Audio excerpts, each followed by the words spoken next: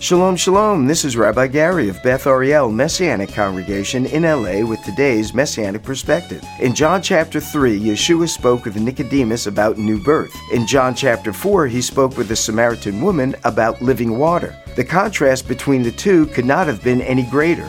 Nicodemus was a Jewish man. The woman was a Samaritan. Nicodemus was a ruler of the Jewish people. The woman was an outcast. Nicodemus was a rabbinic scholar, a man of God.